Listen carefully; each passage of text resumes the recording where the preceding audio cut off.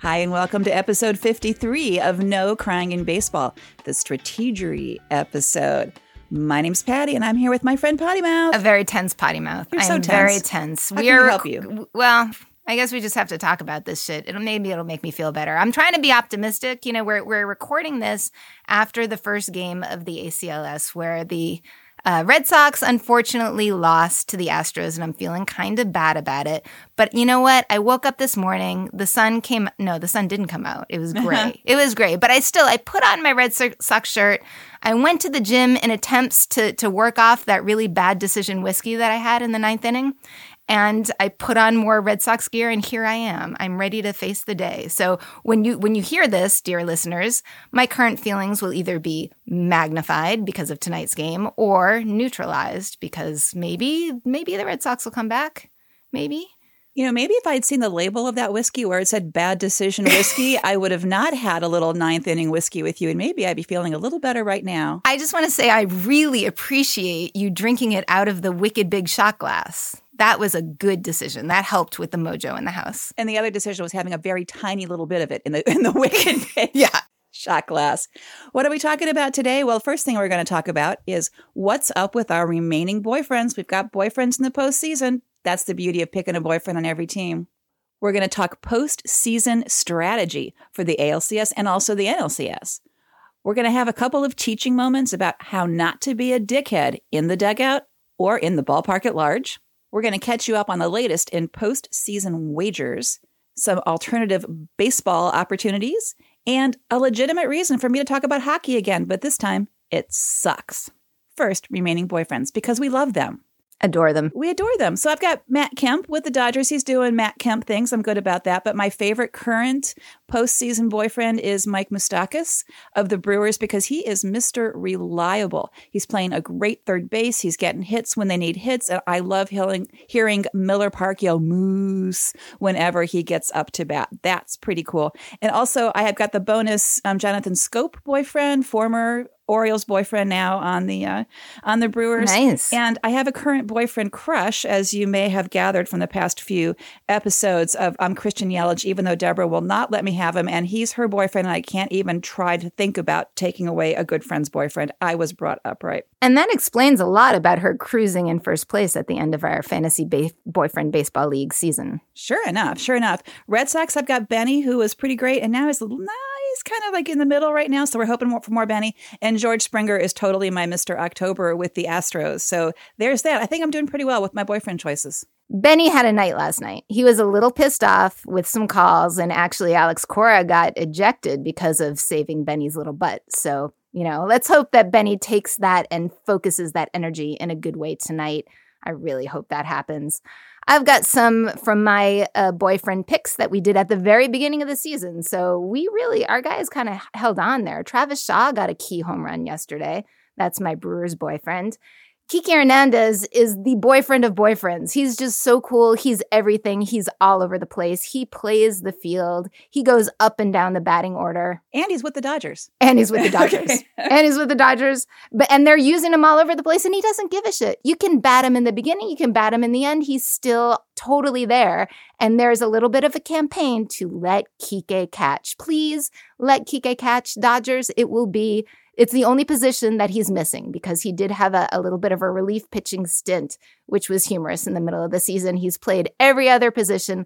Let him catch just a game. Not a game. No, an inning. A part of an inning. I don't care. How about an out? Something. How about an out? My little guy, Jose Altuve, who I adore for the whole season until right about now when he's against my Red Sox, I'm wishing he would calm down just a little bit, just for a couple more games. And Pookie, my favorite because it's my Red Sox boyfriend, Mookie Betts, did get the first, was it the only hit last night? Sadly, it was really, damn it. They started so well, and then, I can have an extra one, too, if you get a couple add-ons. I feel like Manny Machado is my cuñado, which means brother-in-law in Spanish, because his brother-in-law, Yonder Alonso, on the Indians, Cleveland team, beep, that's my Cleveland boyfriend. And, you know, by relation and stuff, I get a piece of Machado, right? I think it's all good. And you can have them. You really can.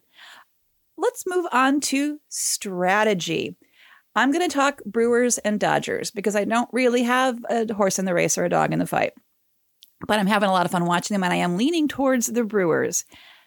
To talk about this, you have to understand what's meant by lefty-righty matchups. So here's your vocabulary lesson. You hear the word matchup a lot, especially in the postseason when managers swap out pitchers, they put in pinch hitters more often than they might in the regular season. Here's why they do that. When the pitcher and the batter are dominant in the same hand, they're both lefties or they're both righties, statistics seem to back up that the advantage goes to the pitcher. So if you've got a left-handed pitcher on the mound, he's doing great, and you've got to swap in a pinch hitter, you're going to put in a right-handed batter to go against him to try to even out the odds, and vice versa. You might also hear the phrase situational pitching, right?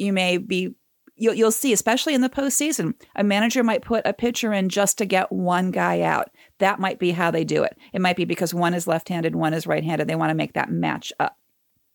So how does that fit into the Dodgers and the Brewers? The Dodgers have big bats. They have a ton of home run hitters. That's how typically they've been scoring in the regular season. Home run, home run, home run. The Brewers' strength is their deep bullpen, right? So they can go for a long time with these matchups.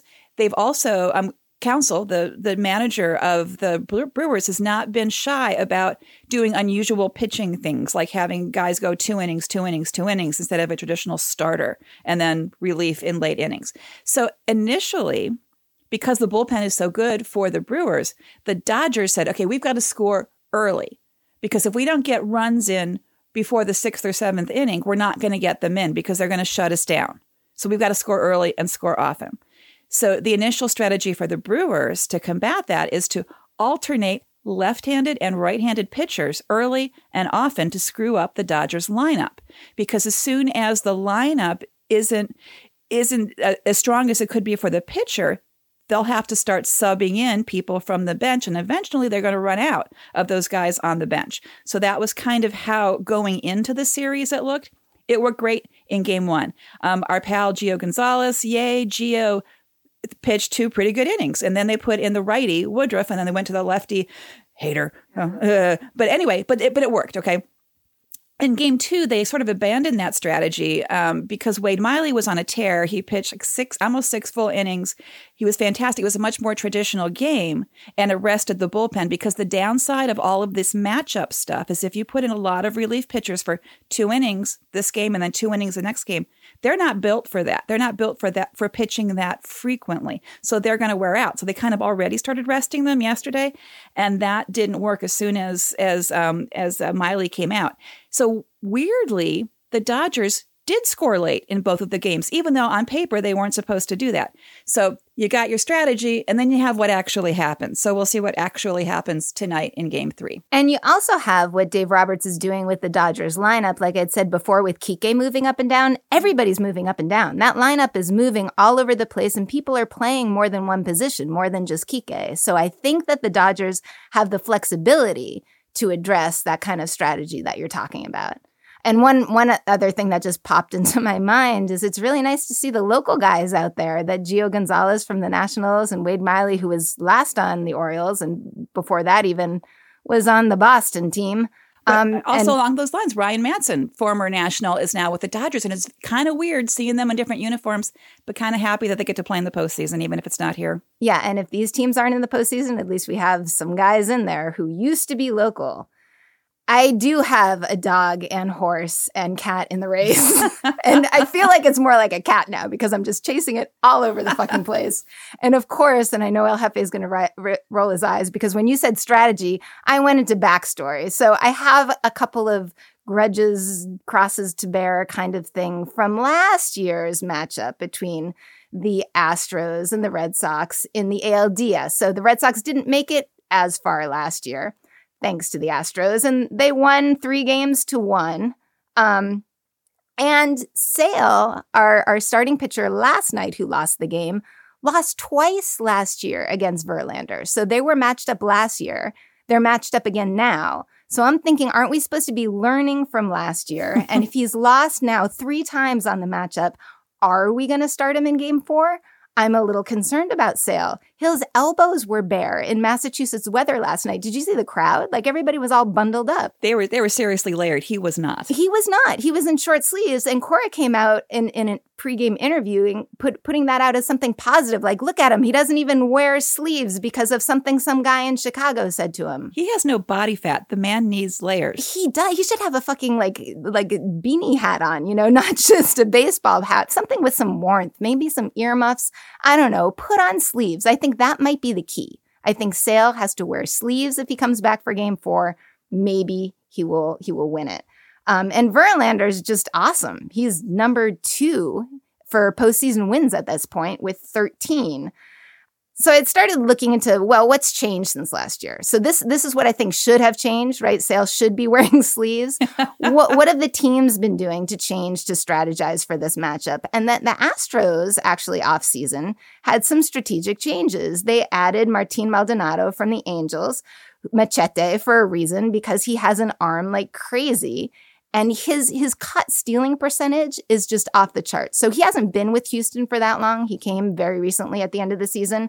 But since he's been with Houston, he has 63% caught stealing, which is way out of the normal range. His overall percent is 49 for the year. Let's define the caught stealing. So he's a catcher. Right. So the caught stealing percentage means when someone's trying to steal second base, pitcher throws in the ball, he bullets it, he rockets it out to second base in time and places it well enough the second baseman or the shortstop can tag out that person trying to steal. And the Red Sox have a lot of fast guys who like to steal. Read Mookie Betts and his 30-30, right?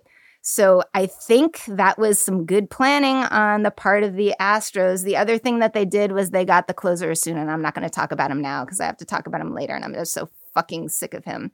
The Astros just have a solid lineup, though. They're just solid, top to bottom. Their rotation is solid, and that's what's a little bit terrifying.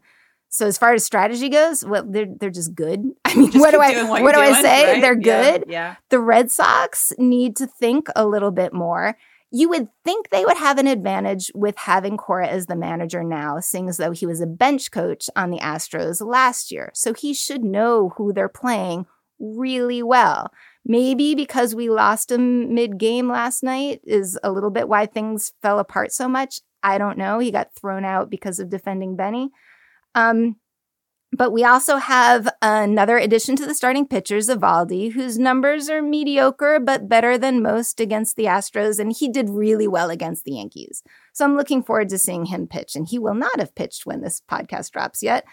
Price, on the other hand, will have. And that's something that's being talked about a lot because he has no postseason wins and he has 10 postseason losses. And after losing last night with Sale, you all are going to know what happened with Price. And I figure either everybody's going to be like, all right, we knew it, or Cora's a hero and we're all super happy. So I'm a little tense about it, but, it's not a horrible. So why is he pitching Price against the Astros? Because, thank you for asking that.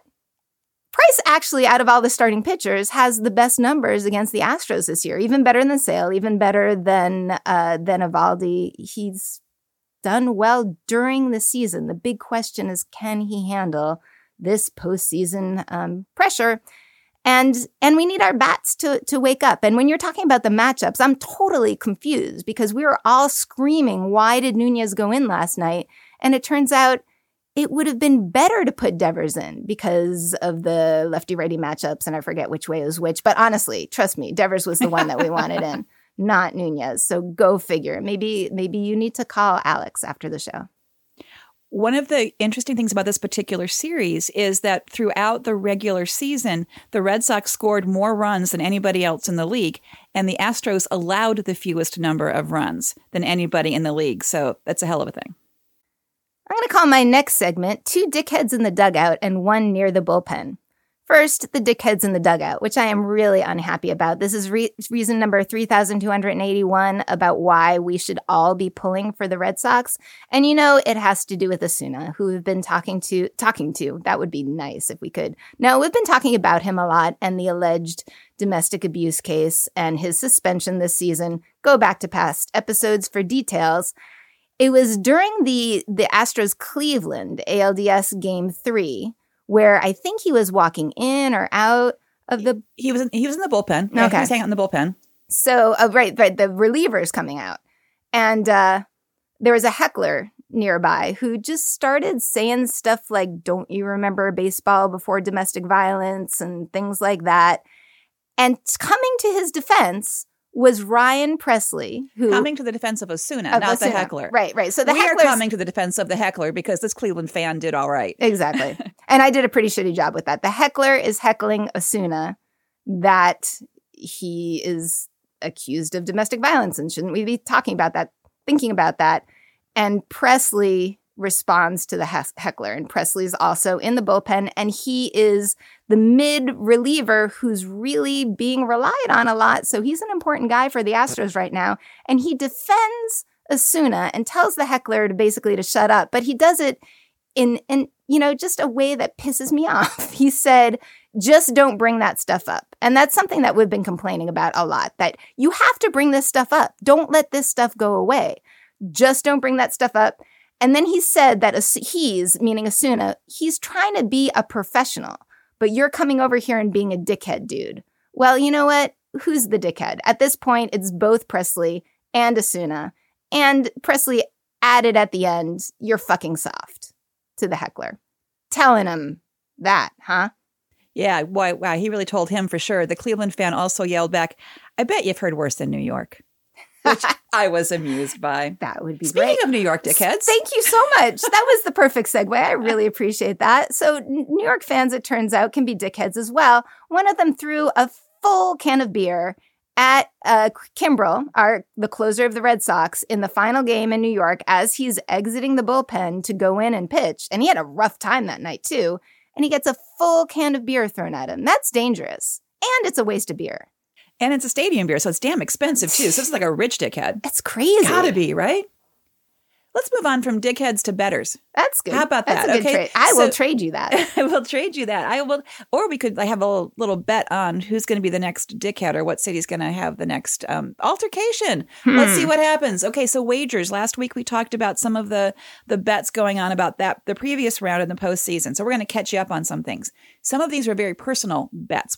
We never mentioned there is a woman who bet on Twitter that if Ronald Acuna of the Braves hit that grand slam in that postseason game, she would get his face tattooed on her body. And he did. And she did. And sent photo proof. So rock on for fulfilling your promise to get Ronald Acuna Jr.'s face tattooed to your forearm. Just want to do a pronunciation little tweak there. It's Acuna with an Enya. Yes, it is. And the only reason why it's actually worth correcting, well, it always is because it's somebody's name, sure, is that Enya has become a huge symbol for Braves fans. A lot of them are putting it where there should be N's in words and their names. And it's a little like, check out, we're into Acuna kind of thing. It's a little sign. It's a little Not sign. Not sure how I feel about that, but Acuna, my apologies.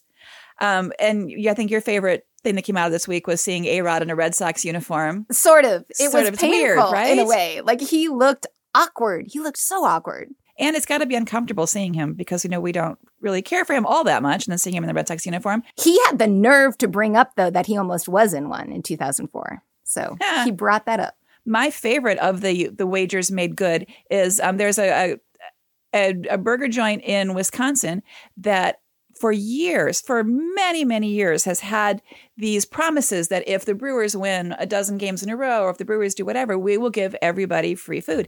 And the last bet was, in fact, if the one that was still in play was if they have 12 victories in a row, everybody gets free burgers. And wouldn't you know it, that was the game one of this round. So next week, one day, everybody who walks into this place gets free burgers. And Counsell, the manager of the Brewers going into game one, said if there wasn't pressure enough, now we have the free burger pressure. That's a good one. But they got that one. Catching you up on the Miller Coors bet of the previous round. I didn't do my homework. I didn't realize they had the same parent company with a clever name of Miller Coors. Wow. Which that explains a lot about the double quality Doesn't beer. it? Mm-hmm. But it is, in fact, the divisions, the Miller Beer division in Milwaukee and the Coors division in Denver. So they had this bet, which, of course, the Brewers won because they moved on. So the Coors division is paid for the first round of Miller Lite. It's kind of insult to injury. The first round of Miller Lite last Friday at 135 bars in Milwaukee. You know, it just occurred to me that you'd think that a team with the name Brewers would have the advantage in a beer bet. That kind of makes sense. They should win a beer bet. You think? Uh-huh. Well, and they did. Mm-hmm. So the Brooklyn Brewery apparently also had a bet with Sam Adams, which we were not aware of last week. But because they lost, they had to rename one of their beers on tap This Sucks Pale Lager for a week, which I'm amused by. The craft breweries are getting into it. Also, there's a brewery in Milwaukee called Lakefront Brewery, which challenged Los Angeles Eagle Rock Brewery. They have a charity bet. They will donate money to the charity of the winning city's choice, the winning brewery's choice. Plus, they'll send them 2 cases of their beer and something special, which is supposed to be like a food item from the place. But they could decide what that something special means, and then they have to send photo proof back the other way of how they're enjoying the beer and the something special. That's a pretty good deal. There's also a win-win situation if you happen to live in or around Green Bay, Wisconsin. There's the Titletown Brewing Company, a local brewery, is lowering prices by a quarter with every hit of the brewers. And they figure it's $6 beers, which is a pretty good deal. Y'all should go there.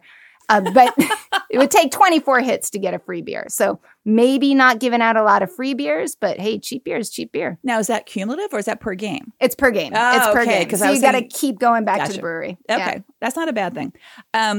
The library bet that we talked about last week, Boston won, in addition to the whole getting the books about the city promoted. They also got bagels. And the police chief bet between Cleveland and Houston, obviously Houston won that. Corned beef apparently is on the way from Cleveland to Houston. And the Houston police chief is feeling pretty confident. So he moved his bet along to the Boston chief of police to continue a food bet with them, with the police force in Boston. But also the losing police chief has to wear the winner's hat and jersey for a day, in addition to the food. Food from Boston police must be Dunkin' Donuts. I just realized that. It must be Dunkin' Donuts. Go to any Dunkin' Donuts in Boston. There's a cop car right outside. For real. Go check it. I'm going to tell you a little bit about baseball that exists if you're sick of these 4 teams. There are a lot of people out there who maybe dislike the Red Sox and maybe are sick of all of the other teams and still want to watch baseball. There is winter baseball happening. There's winter baseball, fall baseball in Arizona for the next month until the 17th of November. There's actual Winter League baseball happening in Venezuela, and this is where a lot of prospects are. You know, check them out. Happening until the end of December, the 29th. We have the Dominican League going on until mid-December. And I thought that there was a Mexican League now, and I was trying to look around to figure out how do I get more info on the Mexican League, and I looked it up, and I saw a few teams in one site and a bunch of teams in the other. And I thought, I'm going to check out the page of this woman who we learned about before. The first woman umpire has a Twitter page. And I noticed her messages were open. So I sent her a message and she said, call me. It'll be easier to explain it. So I called her. Super nice. This is Luz Alicia Gordoa. I would love to have her on the podcast, but she does not speak English, for which she apologized. And I was like, seriously, you're in Mexico. I'm happy to be speaking Spanish with you. And she pointed out that what's going on now is not the Mexican League. The Mexican League actually plays when we do. So I felt like a fucking idiot because I'm asking very basic questions. And the Mexican League is huge. It's all over Mexico, a large country. And she just finished umping with the Mexican League. She is not working in the Winter League. The Winter League is called La Liga Pacifica. And I guess it's on the Pacific coast, and they have 6 teams it's sort of like our Arizona Fall League. But what she's doing now is she's working with academias, which are baseball academies for teenagers ages 15 to 17, where they live and breathe baseball now. And she's doing that. And just being able to talk to her about what is it like being a female umpire in Mexico, which was way less conversation than I had anticipated. She was like, it's great. They welcomed me great. I was like, what kind of problems? Because we had talked about issues in this country with the Academy for umpires and women getting in. I said, how did you get into it? And she said, the president of Mexican baseball wanted women to get involved. He actually reached out to the head of the Mexican Umpires Association and said, try to find some women. She had been active in soccer and softball, and they found her and trained her, and there are more coming after her. So yay, Mexico. I'm freaked out that it sounded so positive, but you know, I think all this reporting on other shit has gotten me a little jaded. Yay, if this is the way it is. yay for that. And I'm going to lead right into some of the other shit. Damn it. The last thing we're going to talk about really today is, I always like it when I can turn the conversation to hockey, but today I'm sad that we're turning the conversation to hockey. The NHL is the only one of the 4 major sports leagues to not have a formal domestic abuse policy, right? Austin Watson of the Nashville Predators in June had an altercation in his car with his girlfriend, who's also the mother of his child. Their witnesses called police and said, hey, I think there's trouble here. He's shoving her around. He pled no contest to misdemeanor domestic assault and got probation. And, the typical, you're going to attend this program to understand what you did and learn how to be better. The NHL, the hockey league, had their own investigation. And then they gave him a 27-game suspension in September. This is when this started. So, okay, that seems probably about right, even though there's no policy. So they're kind of making this up. They're doing this on their own without any rules to guide how this goes. When there is a suspension in hockey, the players' league, the players' union basically, usually initiates an appeal from them. And there's an independent arbitrator that hears these appeals. So the arbitrator heard this appeal and reduced the suspension from 27 games to 18 games. Even the NHL was shocked by this huge reduction. For perspective on how long suspensions are, the Capitals' Tom Wilson was just suspended for 20 games for an illegal dangerous hit during a game. Right? Wow. So, 1 hit, 20 games. It was a bad hit. Yeah, but still, and then, assault. And right. 18. Yes. Yes, he deserves it, but that's fucked up. Exactly. So that's kind of back to what we were talking about before. Like people are, they care more about baseball players being busted for drugs because that affects their play during the game than they are about how they're, how they are outside treating women or whatever it is. And they're going to get less punishment for that. Interesting fun fact about the arbitrator, Shyam Das, he's worked with the NFL in the past. And he was fired from the MLB. I could not get more details. Everything I read said he was fired a few months after he reduced another suspension in Major League Baseball. That one was, in fact, a drug-related suspension. Since I started looking into this, an interesting thing happened just yesterday. The girlfriend in question, the victim of the domestic abuse, wrote a letter yesterday, released a letter saying that she is in Alcoholics Anonymous. This was an alcohol-related incident, and that I think she was implying that she was at fault at all of this, and said this was not domestic abuse. She says, I sympathize with victims of domestic abuse. That's not what this was.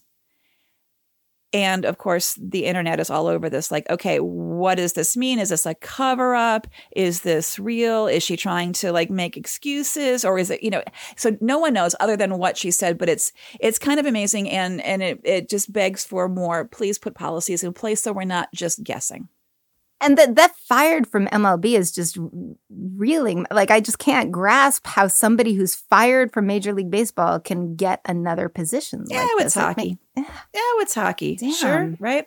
And I love hockey. So hockey, it sounds like hockey's trying to do better. The fact that the league itself was issuing statements about how upset they were that this suspension was reduced means something. And it'll mean more if they take steps to put something in place.